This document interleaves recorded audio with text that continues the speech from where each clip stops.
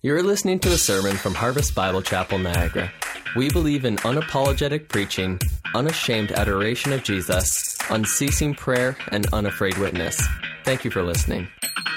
Amen. Let's bow our heads and through prayer tell the Lord how grateful we are and how thankful we are for the cross. God, everything we've just been singing about, we believe in our heart of hearts that these are the truths, the great truths of our God. Father, I pray today that you'd help us not just sing songs, but help us get these realities in the depths of our souls. God, for those here that don't believe, would you give them faith, Lord, to see and behold the wonder and the beauty of Jesus Christ, and to believe, Lord, and have a relationship with your Son. For those here, God, that are singing these things, but our hearts are far, oh God, would you renew within us the sweetness of the greatest name on earth, Jesus Christ. That we, Lord, we might not just give you lip service, we might love you with all of our beings. For those here today that, God, are loving you and striving to serve you with all their hearts, God, I pray that you just fuel the flame of the life of Christ in us. Take us to deeper places with you, Lord. Take us to greater heights in our lives of abandon towards you. And God, for all of us, as we open up your word today, oh God, our heart's desire is not to hear a preacher. God, our heart's desire is to hear the voice of the living God through the word of God by the Spirit of God. And so in this moment, Lord, I pray you'd open every heart to hear the truths you want us to hear. And apply these things to our lives as you see fit, Lord. We just want to meet with you today. That's why we came. Friends are good. Family's fantastic. But you're it, God. We came to worship and to hear from you. May it be so in Jesus' name. Amen. Amen. I invite you to take a seat and turn through your Bibles to Acts chapter 20. Acts chapter 20.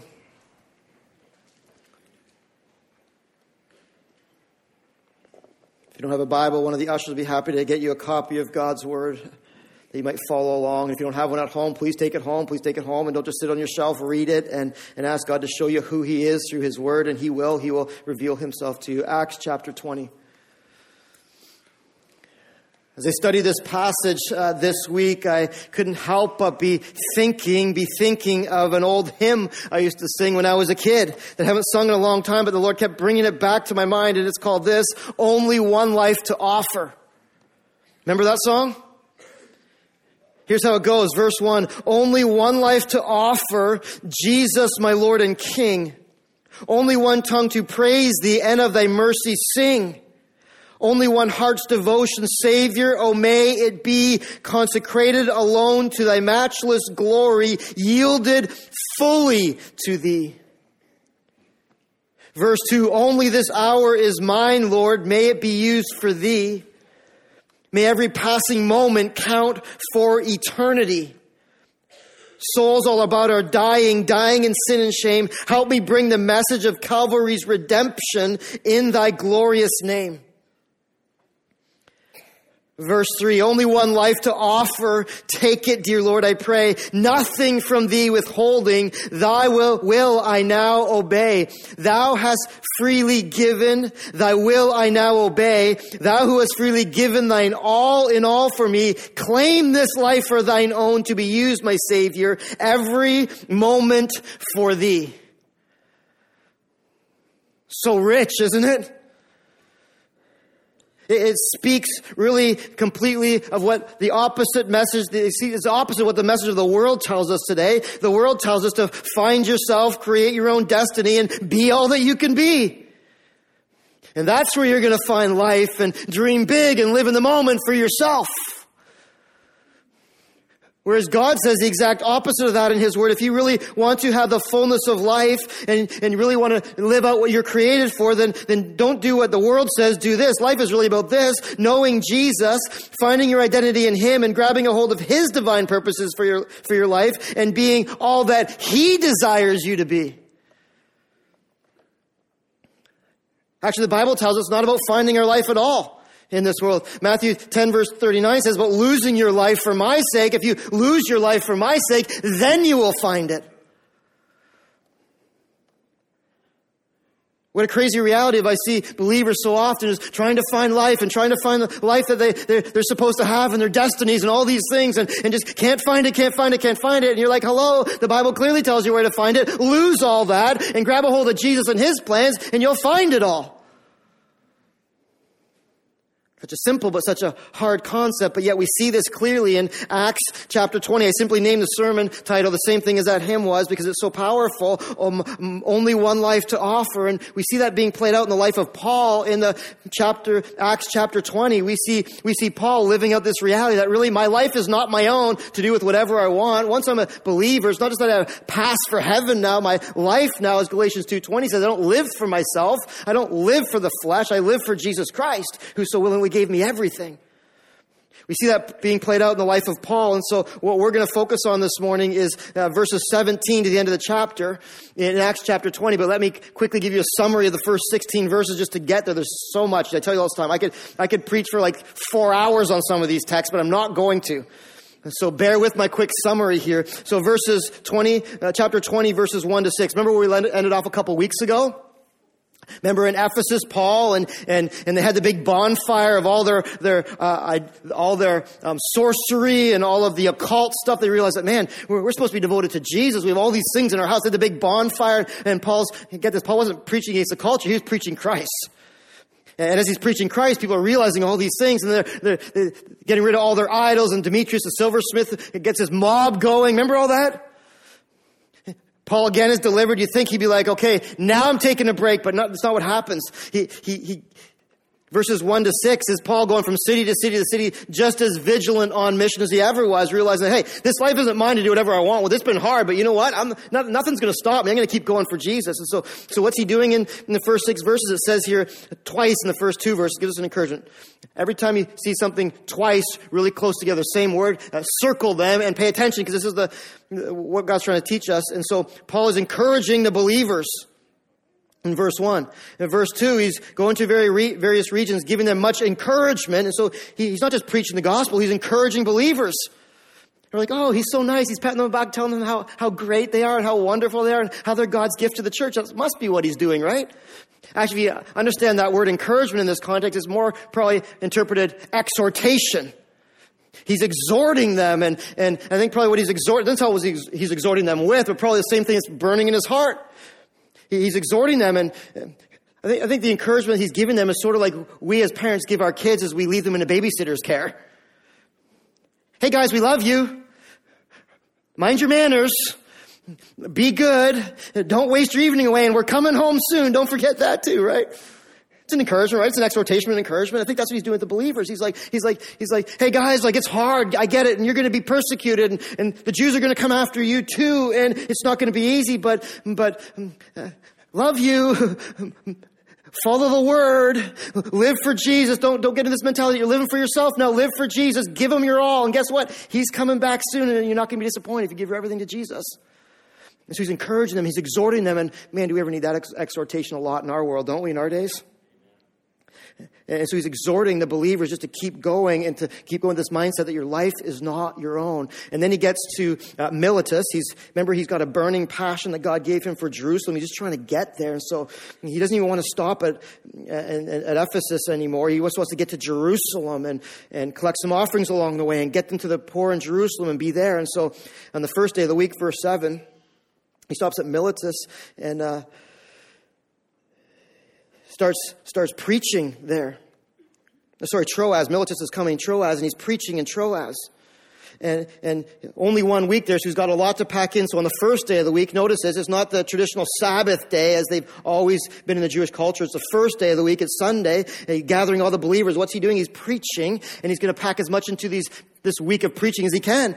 And so he's giving her. Paul, in the next few verses, he's giving her. He's preaching, and he preaches. He's so passionate about what he's saying. He's preaching. He preaches right till midnight.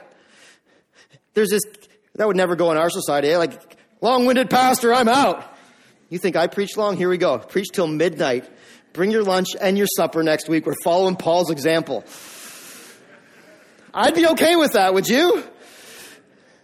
Yeah. No amens on that one, is there?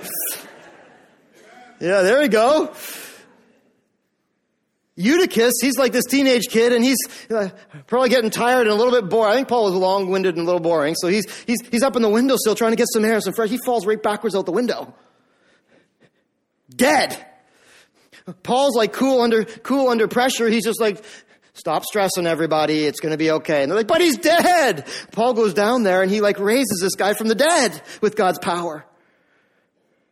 And it says in the text that the people were not a little comforted. Like, not a little comforted. Are you kidding me?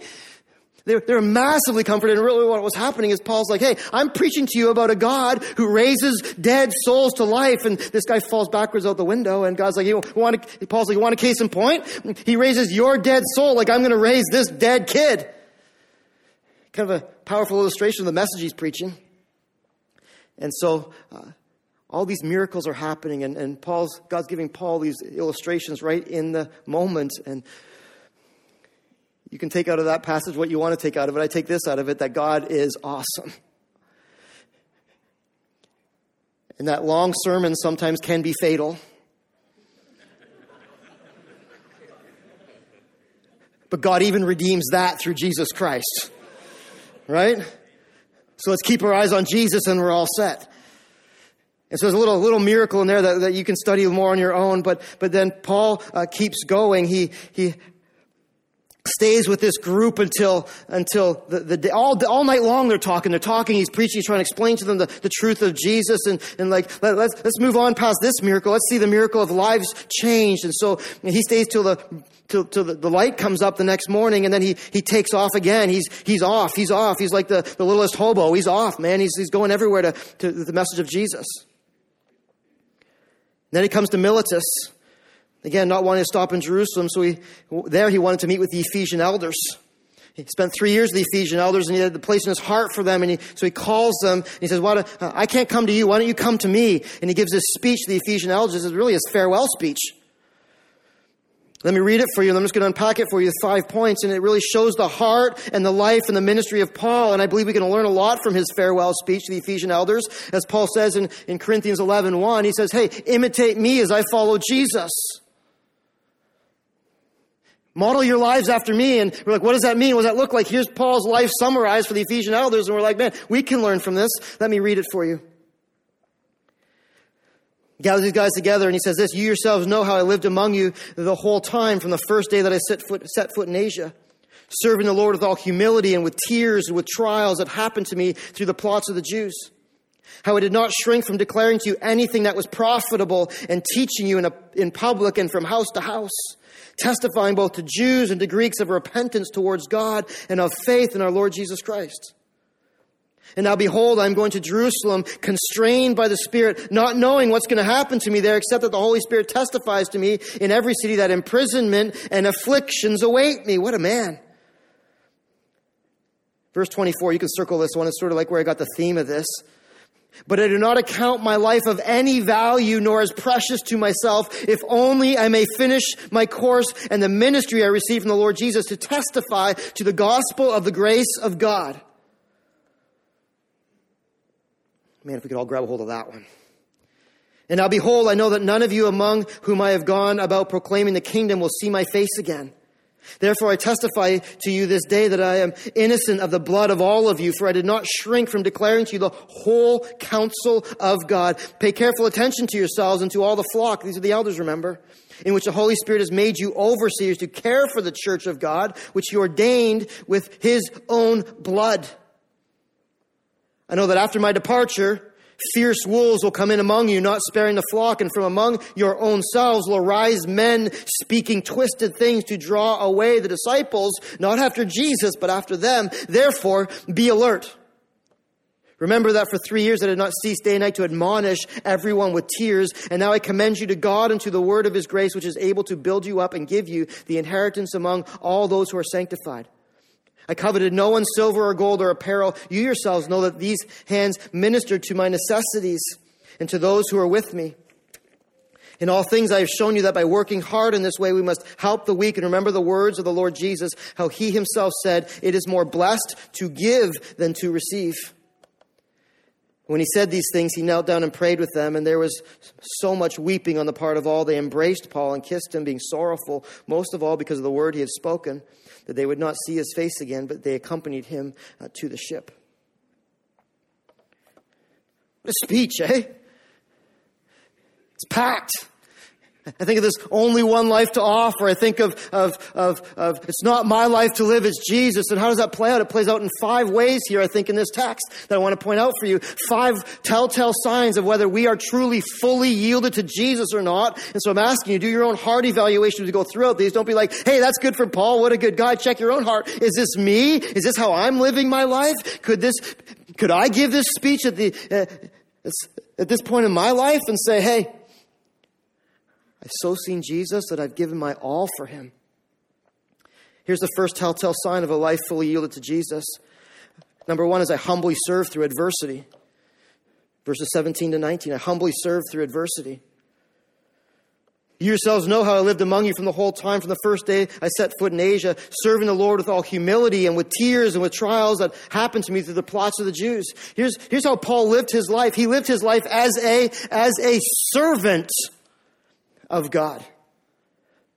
Paul uses this word serve 17 times, not Paul, but 17 times in the epistles. You know what it refers to, this word serving? We think of serving as showing up if I feel like it on a Sunday to help out and harvest kids. Here's what the word serving really means in the scriptures. It's an attitude of obedience to the Lord that is slave-like. We abolished slavery, Pastor, a long time ago, but yet this hard attitude that, man, how could I ever repay Jesus for all that he's done for me? I know how I can. I can love him. I can serve him with my life. And it's not just something I'd choose to be in and out of. It's a heart attitude that now I commit to and I sacrifice for. I'm all in for Jesus. This is what serving really is. Amazing how Paul thought of himself, isn't it? He uses the word serve here. He's serving the Lord. That's how Paul thought of himself. You know, he didn't think of himself as the boss. He thought of himself as the servant. Paul wasn't the one who's like, I'm the apostle here. I'm coming and I gather around. I got the shots. He's a guy who's showing up every day for duty saying, hey, God, what's on your clipboard for me to do? I will gladly do it. Even if it's the dirty jobs and the uncomfortable jobs, I'm just going to serve the Lord. Wasn't the type of guy who was asking questions and questioning everything God said to him. He wasn't throwing out party suggestions for the, when I hit my 5 years of service, maybe you could do this for me. He wasn't the guy showing up expecting extra perks just because he's showing up like the entitled do. He was the guy that simply had this heart. Man, I love Jesus who has ultimately served me on the cross. And so how can I repay? I'm just going to love him and serve him with my whole life. So different than the way we think about serving, isn't it? Maybe I'll serve. What kind of job you got for me? Maybe I'll serve, Lord. Well, the church needs help. It doesn't really fit into what I feel like I'm going to be effective in, or it doesn't really fit into my agenda. Paul's like, no, here's what service is. Service is like, whatever God wants, whatever God needs, I'm in. You know what it takes for that kind of service? Something that we could do a whole lot of in this culture today, which speaks about pride. And it's like this, with all humility. Look at that word. Circle that word, humility. Serving the Lord with all humility. What's the definition of humility? I've given you a number of them over the course of the 5.5 years I've been preaching here. Here's a definition you can write down for humility. It's simply this: knowing who's in charge. Knowing who's in charge. A humble person doesn't look for the perfect set of circumstances or the right role, but serves their Savior in spite of whatever circumstance and role they have. A humble person is not like in this mentality of like, I'm in it to win it here on earth. They're in this, I'm in it to win it for eternity. A humble person has the heart of Jesus, who is called, Psalm 22 and Psalm 53, Jesus was called the suffering servant. Hebrews 12, for the joy set before Jesus, what did he do? He endured the cross, scorning its shame. So here's Paul, he's humbly serving with tears. Some people think ministry is easy and to serve the Lord is easy, and it's supposed to be easy peasy. As soon as it gets hard, I'm going to find somewhere else to serve. I'm going to get out. But yet he's serving the Lord with tears. Serving the Lord is hard work, and it causes tears to flow sometimes. If you really love the Lord and love people, and you see God being dishonored, tears are going to flow. If you see believers stumbling, tears should be falling off your face. If you see unbelievers running away and false teachers rising up and hardships coming in, But you know what Paul does? He doesn't back away from the adversity. What's he doing? He's faithfully serving with all humility, with tears, even through the trials that happened to him through the plots of the Jews.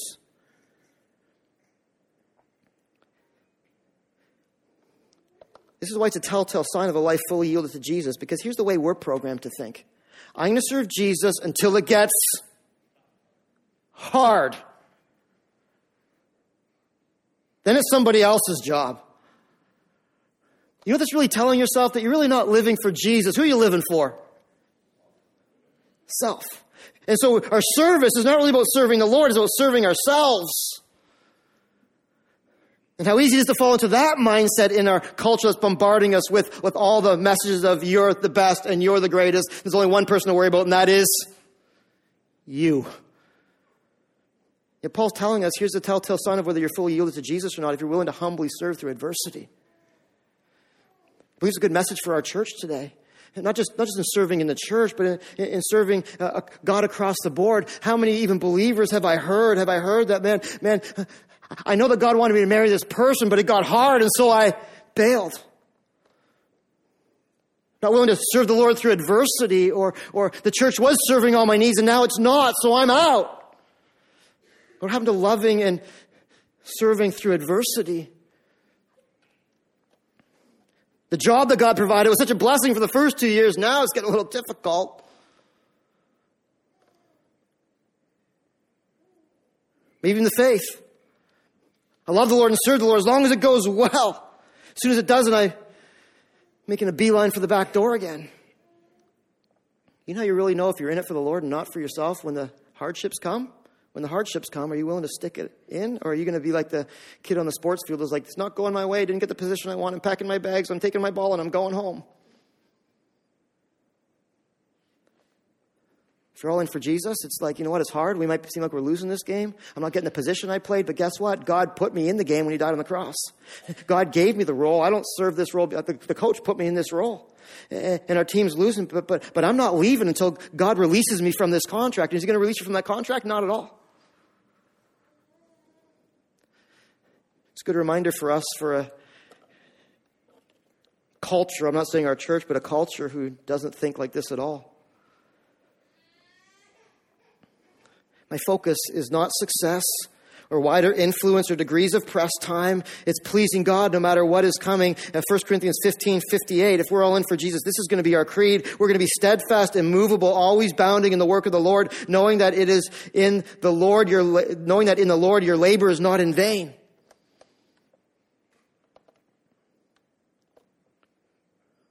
Five telltale signs of a life fully yielded to Jesus. Number one, I humbly serve through adversity. Heart diagnostics. Let the Lord speak to you through these. We're going to have to go quick, fast and furious. There's 5 of them. Number two, I don't shrink back from gospel opportunities. If your life is fully yielded to Jesus, you won't shrink back from gospel opportunities. Here's what Paul says next. I don't think he's trying to build himself up. I think he's just giving the reality of like, hey, this is what God has done in me. This is what God wants to do in you. This is how you ought to live your life. Imitate me as I imitate Jesus Christ. Look at verse 20. I did not shrink from declaring to you anything that was profitable and teaching you in public and from house to house, testifying to both Jews and to Greeks of repentance towards God and of faith in our Lord Jesus Christ.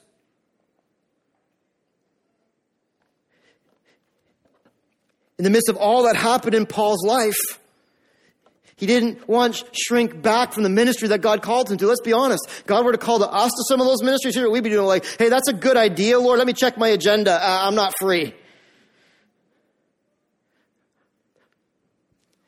Paul's like, I didn't shrink back from anything God gave me. There's a heart of courage here. There's a heart of determination. There's a sense of like, hey, again, I don't call the shots. God's given me this ministry. Who am I to question? I'm just going to faithfully do it. And so every opportunity he had, he didn't shrink back. The word shrink back, what do you think of when you think shrink back? I think of the kid in class, middle of the class, average kid that knows all the answers but too scared to put their hands up and give it. Paul's like, that wasn't me. I was the kid that was like, I didn't have the answer to life's problems. Ooh, Jesus. Anyone want to know where to find the solution to the world's problems? Oh, I do. It's the Word of God. I'm not going to be timid. I'm not going to shrink back. from preaching the word of God, from declaring to you anything that was profitable.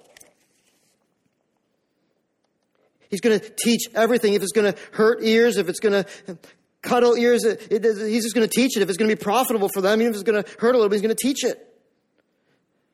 From house to house. If this message from the Word of God is going to influence you and impact you, I'm going to tell you, even if I'm scared to tell you, I'm going to tell you anyways, trusting God with it. Look at verse 27. It says the same thing. So I'm going to lump these two verses together. It says it again, for I did not shrink from declaring to you the whole counsel of God. Another message we need to hear today. We're so quick at shrinking back and well, if it's, we can't be shrinking from the whole counsel of God's word.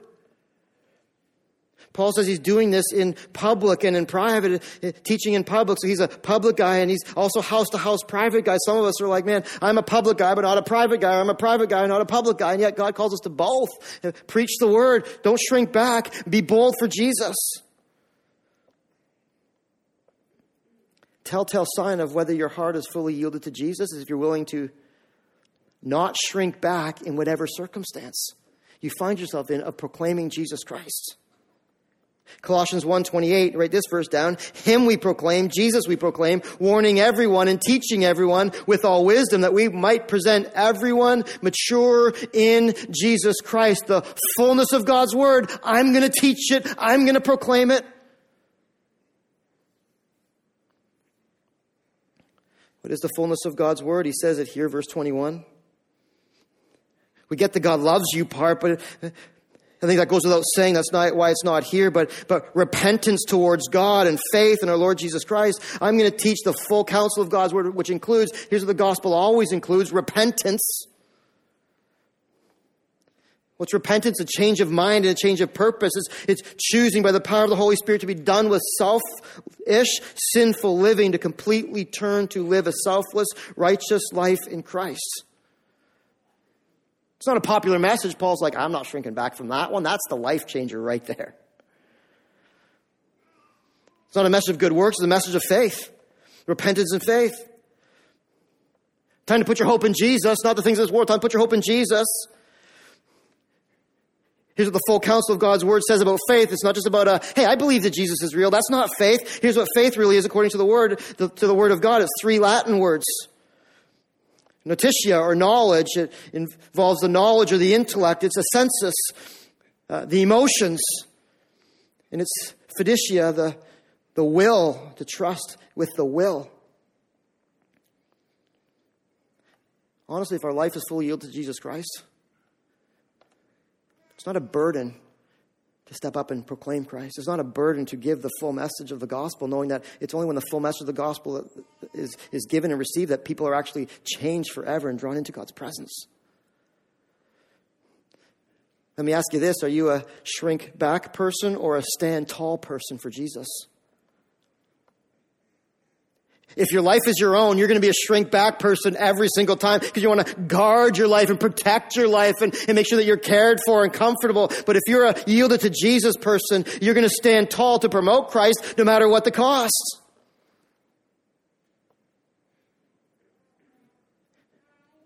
Leaving no one out and nothing out. We prefer if this said, like, for some of us, just to proclaim Christ out there, right? And away from your own little private circles, because that's sometimes easier, isn't it? Going on the street. Never see those people again. Where does it get hard? When you're talking about family members and friends and close loved ones and neighbors. You know what Paul says in this? He's like, hey, when I stand before God, no one's blood's going to be on my head. No one's blood's going to be on my head. I can at least say, I told them, Lord.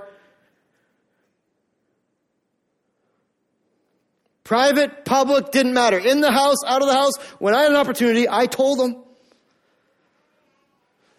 Not just part of the gospel, the whole thing. Not just the parts that were comfortable and easy, not just the parts that I thought they might appreciate. I told them the whole thing, believing that, man, it's God's Spirit that's going to save them, not me. And so my job is to tell them the whole gospel and let God's Spirit take over.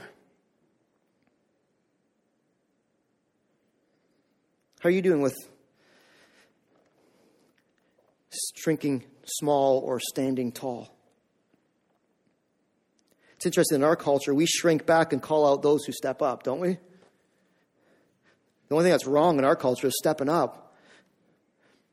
Where Jesus says we ought to step up and call out those who shrink back. I'm not talking bold, arrogantly. I'm talking about courageously, lovingly, in truth. It's been throughout this whole series, this whole book of Acts. And it's time that we put it into practice. It's time to put this into practice. Realizing this, number 3, that the most important thing is Jesus' call on my own life. Number 3 is this: I value Jesus' call more than my own life. I value Jesus' call more than my own life. What an example Paul is for us. I'm praying that I will be like a Paul. I'm praying that you will be like a Paul. Men, that you'll be like Pauls. Women, that you'll be like Paulettes. Unashamed of the gospel, for it's the power of God unto salvation. Verse 22, and now behold, I am going to Jerusalem, constrained by the Spirit, pulled by the Spirit, compelled by the Spirit. I'm sure there's part of Paul that didn't want to go to Jerusalem. You know why? Because he knows what's going to happen there. He knows what's going to happen there. What's going to happen there? The Holy Spirit is testifying to him that in every city he goes to, there's going to be imprisonment and afflictions waiting for him. This idea of being constrained, figuratively, is sort of like being like not just pulled, but it's kind of like the same word that's used in different places for the bonds of marriage. And Paul's almost saying, like, hey, I'm married to Christ, and where Christ goes, I go. And when I humbled myself and said, God, take over my life, I gave him the driver's seat. I'm in the passenger seat. Where this car is going, I'm there. Even if it means that in every single stop, it's gonna hurt. When he got to Jerusalem, they weren't ready for a dance and a party. They were ready for handcuffs and a whole lot of hurt. But there was something welling within Paul that he's like, it doesn't matter. What matters to me more than my own life. I value more than my own life. I value Jesus Christ and fulfilling his mission for my life. Only that somehow people might see the gospel of grace alive in me.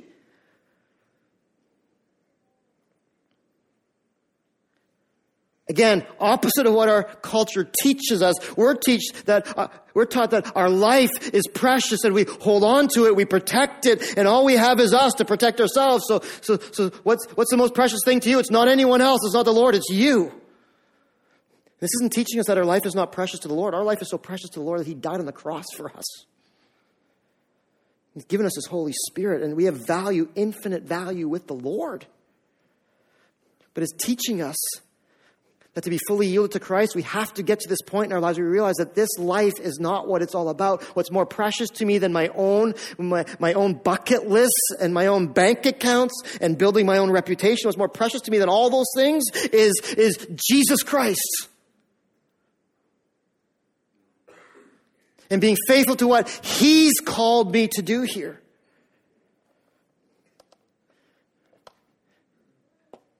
I think somehow in our North American culture, we've gotten this idea that to live the full life, we got to hold on tight to our lives. We got to hold on tight. We got to squeeze for all it's worth. And what God says is actually the exact opposite. You let go. You let go and you'll find the life of Christ and the power of Christ and the presence of Christ in ways that you've never experienced before as you let go.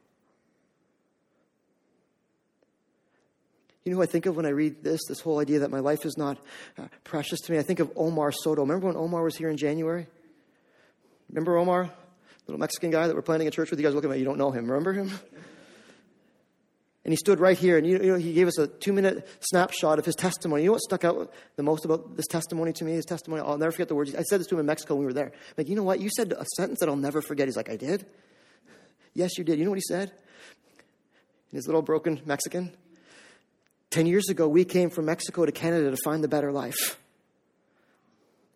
I found eternal life. And now God's sending me back to Mexico to proclaim the gospel. You know what he was saying? And that same thing Paul's saying is like, you know what? My life is so valuable and precious, but I'm going to lose it for the sake of Christ. Talking to him at the beginning of May when we were there, I'm like, so how's it going? He's like, man, it's been hard. Canada's way easier. So much more comfort, but yet this is where I'm supposed to be for the glory of God, so I'm going to do it and be faithful to the end.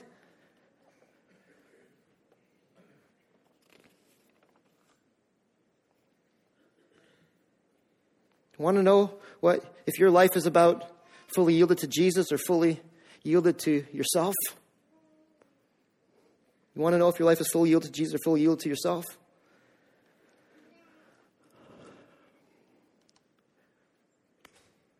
Put yourself in a place. Allow God to speak to you to a place where He's going to ask you to give up some of the most important things to you. And the question is, will I do it? Will I do it? Or am I going to follow Christ as long as and only if I'm going to put my parameters on Him? I think there's a lot of people in this room that are missing out on the life of Christ because God has been asking you to do things. He's been showing you the life that He wants you to live. And plain and honest, we're just refusing to do it. Instead of Isaiah 6:9, Jesus, as Isaiah says, "Here I am, send me." Our prayer is no, God, don't send me, bless me. Our prayer should be, Lord, lead me and use me. Paul is simply saying, everything's open. My whole life is yours, Lord. Even to the point where he's willing to put his relationships on the line for God. Look at how he's saying here. He's and now behold, I know, where am I at here? I know that after my departure, I've lost it. Anyways, it doesn't matter. I know what I'm trying to say. I'm not going to see you guys again. Verse 25. I know that none of you among whom I've gone about proclaiming the kingdom will see my face again. That was not a happy moment for Paul.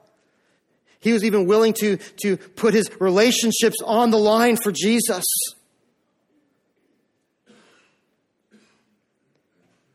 Kids, students, part of holding your life loosely before the Lord is being willing to go wherever God wants you to go in spite of your family. If God's calling you to go somewhere else, you're going to go. Parents, our job in raising our kids is to not raise them up so that we can keep them to ourselves. Our job is to raise them up and let them go. Ruth keeps telling me, wherever Zach goes to school, we're moving with them. I'm like, no, we're not.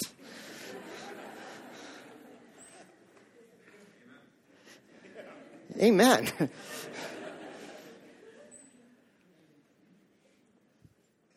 Our lives aren't ours to hold on to. Our kids aren't ours to hold on to. None of us of what we have is ours to hold on to. They're to be given to the Lord. That in all ways, somehow, people might see God's life in us, even through the hardships, even through the illnesses, and the poverty, and the success, and the plenty. What God wants our hearts to be is, I value God more than my own life. Here's number 4. These ones are going to be a little quicker. I'm a guardian of God's truth. I'm a guardian of God's truth.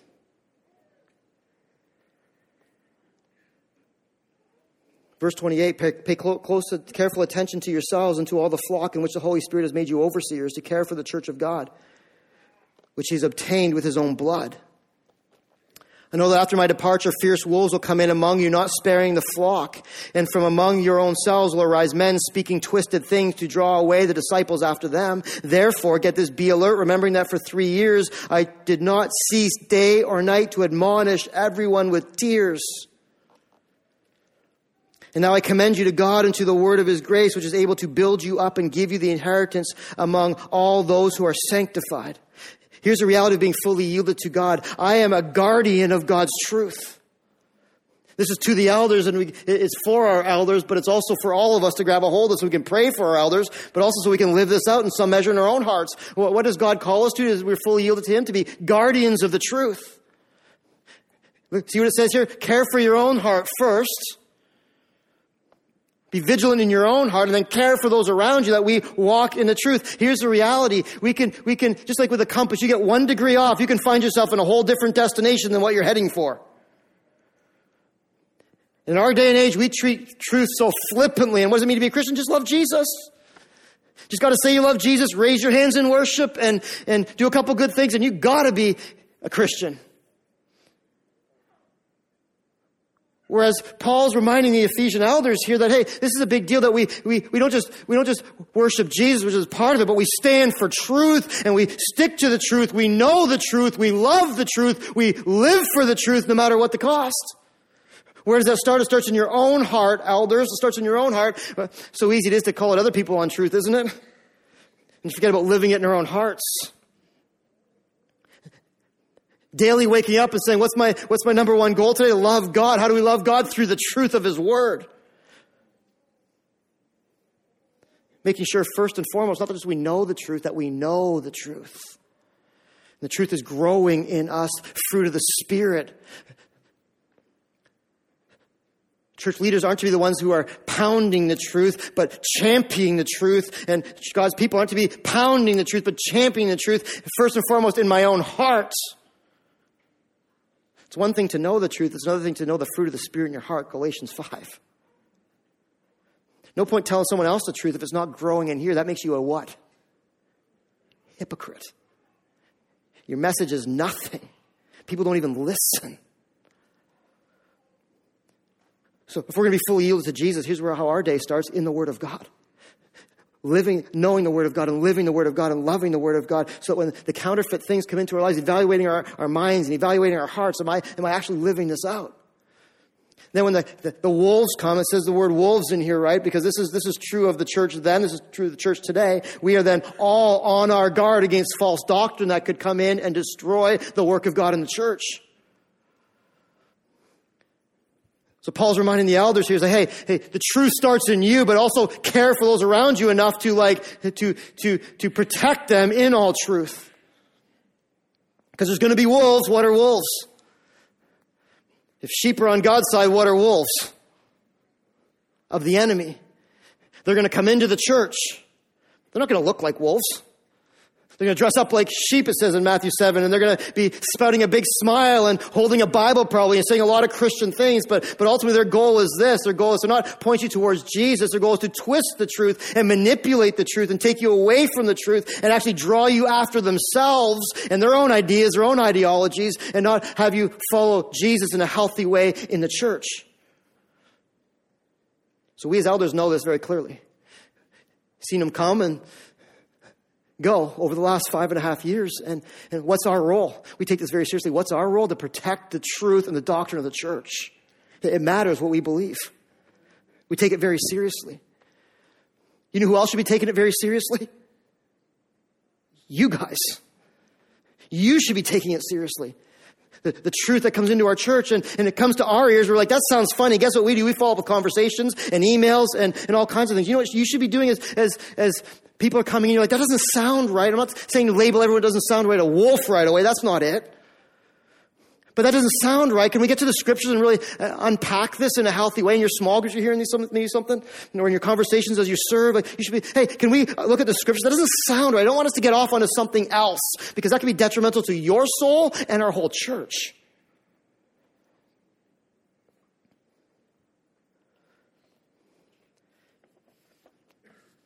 Second Peter tells us that this is a big deal in the church of standing for truth, that wolves are going to come. And how do you know what a wolf is? 2 Peter 2 tells us what a wolf is.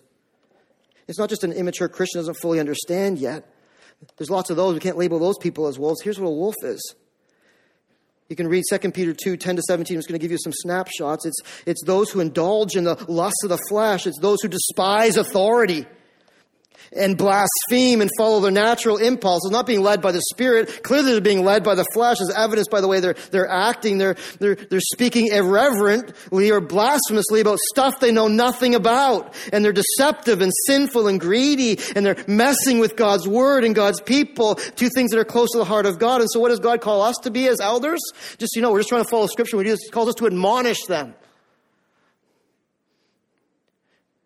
Ever heard of someone cuddling a wolf before? Have you? Me neither. Especially a shepherd doesn't cuddle wolves. What do shepherds do with wolves? Great, you said it, not me. Thank you, Brian. Right? And so this is what we're called to do with tears, not with a joyful like, woohoo, let's get on. It's like, hey, you're missing the point. We're weeping for your soul, but we can't tolerate this in God's church. You ought to be on the same mindset too. We want to protect the purity of the doctrine of the church together, don't we? But we're so scared to call people out, even if we know what's wrong. We're so scared to open up our Bibles and wrestle through some hard things. We can't be scared. We're fully yielded to Jesus. This is going to be primary in our hearts. Protect our own hearts and then protect each other. Why? Because we love each other. We love what God's doing in our church.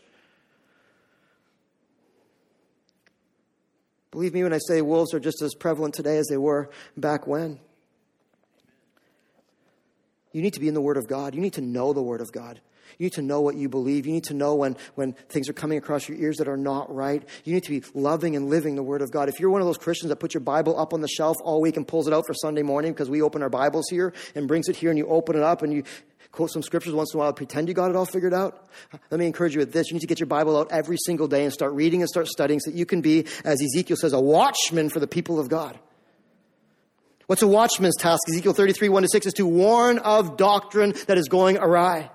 To stand on the gate of the city, and when the dangers come, like, blow that horn for all you're worth. Obviously in truth and love and grace. But blow it for all it's worth. Because there's nothing more detrimental to a believer and to a church than false doctrine and wolves among the sheep. It takes courage. But it's a courage that comes from the Lord. Last one quickly. If I'm fully yielded to God, I pursue contentment over covetousness. I'm willing to stand for the truth, no matter what it's going to cost me, and I pursue contentment over covetousness. Look what Paul says here. I coveted no one's silver or gold or apparel. You yourselves know that these hands ministered to my necessities and to those who were with me. And so his hands, he worked hard. And Paul's like, hey, in all of this, you want to know truly that I was fully yielded to Jesus? I wasn't wrapped up in the things of this world. You met my needs, great, but I was a tent maker. I worked hard. I labored for myself, and I gave to those around me. And you want to know a good telltale sign of we're fully yielded to Christ or not? Is if you can tell by how we handle the things that God has given us in our lives as far as material possessions. Paul's like, those things were great, but they didn't mean anything to me. He says it's more blessed to give than receive. I learned that and I lived that. And you know how I can usually tell whether someone's fully yielded to Jesus or not? I think what Paul's telling us is if you are not building a fence around your things, but you're putting a welcome sign out to come and share all that you have with those around you. Heart fully yielded to Christ does not get caught up in all the materialism of this world. And that's a battle, brothers and sisters. That is a battle, and we can spiritualize it, and we can say all the right things around it to dress it up, to make it look pretty, but bottom line is this. When we're pursuing the things of this world and the material possessions of this world as our primary goal, it's not wrong to have these as our primary goal. We're missing out on the fullness of a life that's fully yielded to Christ. We're missing out on the fullness of the blessing of not just hoarding, but giving.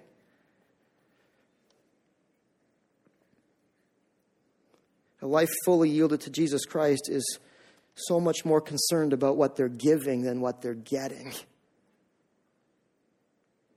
A life fully yielded to Jesus Christ can easily distinguish between wants and needs because they're so eager to invest in others in God's kingdom instead of their own high-interest savings or RRSPs.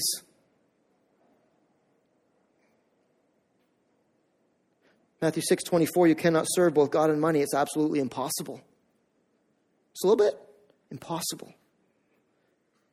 Hebrews 13:5, let your life be free from the love of money. Money's not evil. The love of money is where we get awry. Being content with what you have, knowing that God will never leave you or forsake you, being content with what you have. What do you have that's the most cherished possession you have over any material possession, any dollar bill? It's God himself, his presence that will never leave you or forsake you. Just a quick reminder at the end of this chapter that if your life is not your own, guess what? Neither is your bank account. Neither is your house or your vehicles or whatever else that God has blessed you with. None of it's ours. It all belongs to God. Paul's like, you want life? The world's got you looking for it in a lot of places. You want life? It actually comes as you give up your life for the glory of God. You've only got one life to offer. What are you going to do with it? If Paul were standing here today, he's like, just follow my example. It wasn't easy. It was hard. It might not be the glamorous life. People might look at it and be like, what a waste of life. But I tell you this, Paul on the other side, I tell you this is what he's singing today. He's singing the praises of his God, and nothing he gave up here on earth was wasted for what he's got in eternity. If you want to look at a full life, it was Paul's life. He experienced God in so many ways. He saw the blessings of God. He saw the provisions of God. He saw God show up in his life in massive ways. Why? Because he was committed to these 5 things of not living for himself, but living for Jesus Christ. After he gave them this spiel, hugs all around, weeping, crying, they knew the next time they'd see him was going to be in heaven. And yet they were even willing to let Paul go and say, God, Paul, fulfill your mission for Jesus. Fulfill it. It's a good heart check for us this morning, isn't it? Only one life. What are you doing with it? Only one life. What are you doing with your life? Take an honest inventory. These 5 things I just given you, these 5 things, where are you like hitting it for the Lord and where are you missing it for the Lord? Be honest with yourself. Don't know, I'm 5 out of 5. Really? Good for you. For this week. Be honest with yourself. Where are you really at? Some of you might be a 0 out of 5. There's some repenting to do today. This isn't like let's get hammered. Let's get our lives back online. Let's get our lives back under the power and the grace of God. Let's repent of this sin of living for ourselves. Let's live for Jesus. Some of you might be a 2 out of 5 or a 3 out of 5. You kind of evaluate your own heart. Praise the Lord for the 2 or 3, but let's go for 5 out of 5. Who wants to be satisfied with status quo? Not this kid. You. Who wants to be satisfied with getting some of God's blessings in this life and some of God's favor and some of God's presence? We want it all. Let's go bust for the Lord. If you're already a 5 out of 5, there's probably some in here that are 5 out of 5s. We have some great people in our church, no doubt. Loving the Lord and striving for the Lord. If you're 5 out of 5 today, keep going. I say, no, it's going to get hard. It's going to get difficult, but don't forget what God wants most from your life, your heart and your whole being for the glory of God. That's aimed to be a 5-star church when it comes to only one life to offer. Take it, dear Lord, I pray. Only one life to offer. Take it, dear Lord, I pray. Let's pray that very reality into our souls.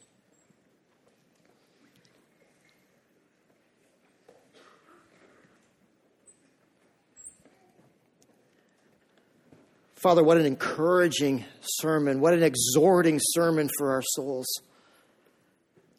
God, as we now close our Bibles, I pray that this message would not be closed off in our minds and our hearts. God, do some deep work in us as we look at the life of Paul, just a regular guy who was saved by grace, just like we are, the chief of sinners, just like we are. Look how you used his life, who was yielded to you. God, may each of us here be fully yielded to you in every way possible by the power of the Holy Spirit. Where we're not yielded today, God, we repent. I repent, Lord. I want to be done with low living and selfish desires, God. We want to be men and women who are completely about Jesus Christ. Would you forgive us of our sin, Lord, for wanting to hold on to our life more than lose it for Jesus? Would you inspire us, God, to be men and women who are fully yielded to whatever you want, whatever ministry you have for us, whatever calling you've placed in our lives? Would we just be fully yielded to just following you wholeheartedly until the day that we die? God, would you make us a church that's alive with the courage and the faith and the boldness and the fire of Jesus Christ? God, I pray for those that are here that have no idea what I'm talking about because they've never truly encountered Jesus Christ. God, I pray that you'd help them see the wonder of a God who saved them. And all these things we're talking about, it's not because we have to now earn your favor. It's because we love you, Lord. And because we just want to honor you with our lives. And God, I pray you'd bring them to that same place. They'd recognize that they need a Savior. And they'd want to also honor you with their lives in every single way.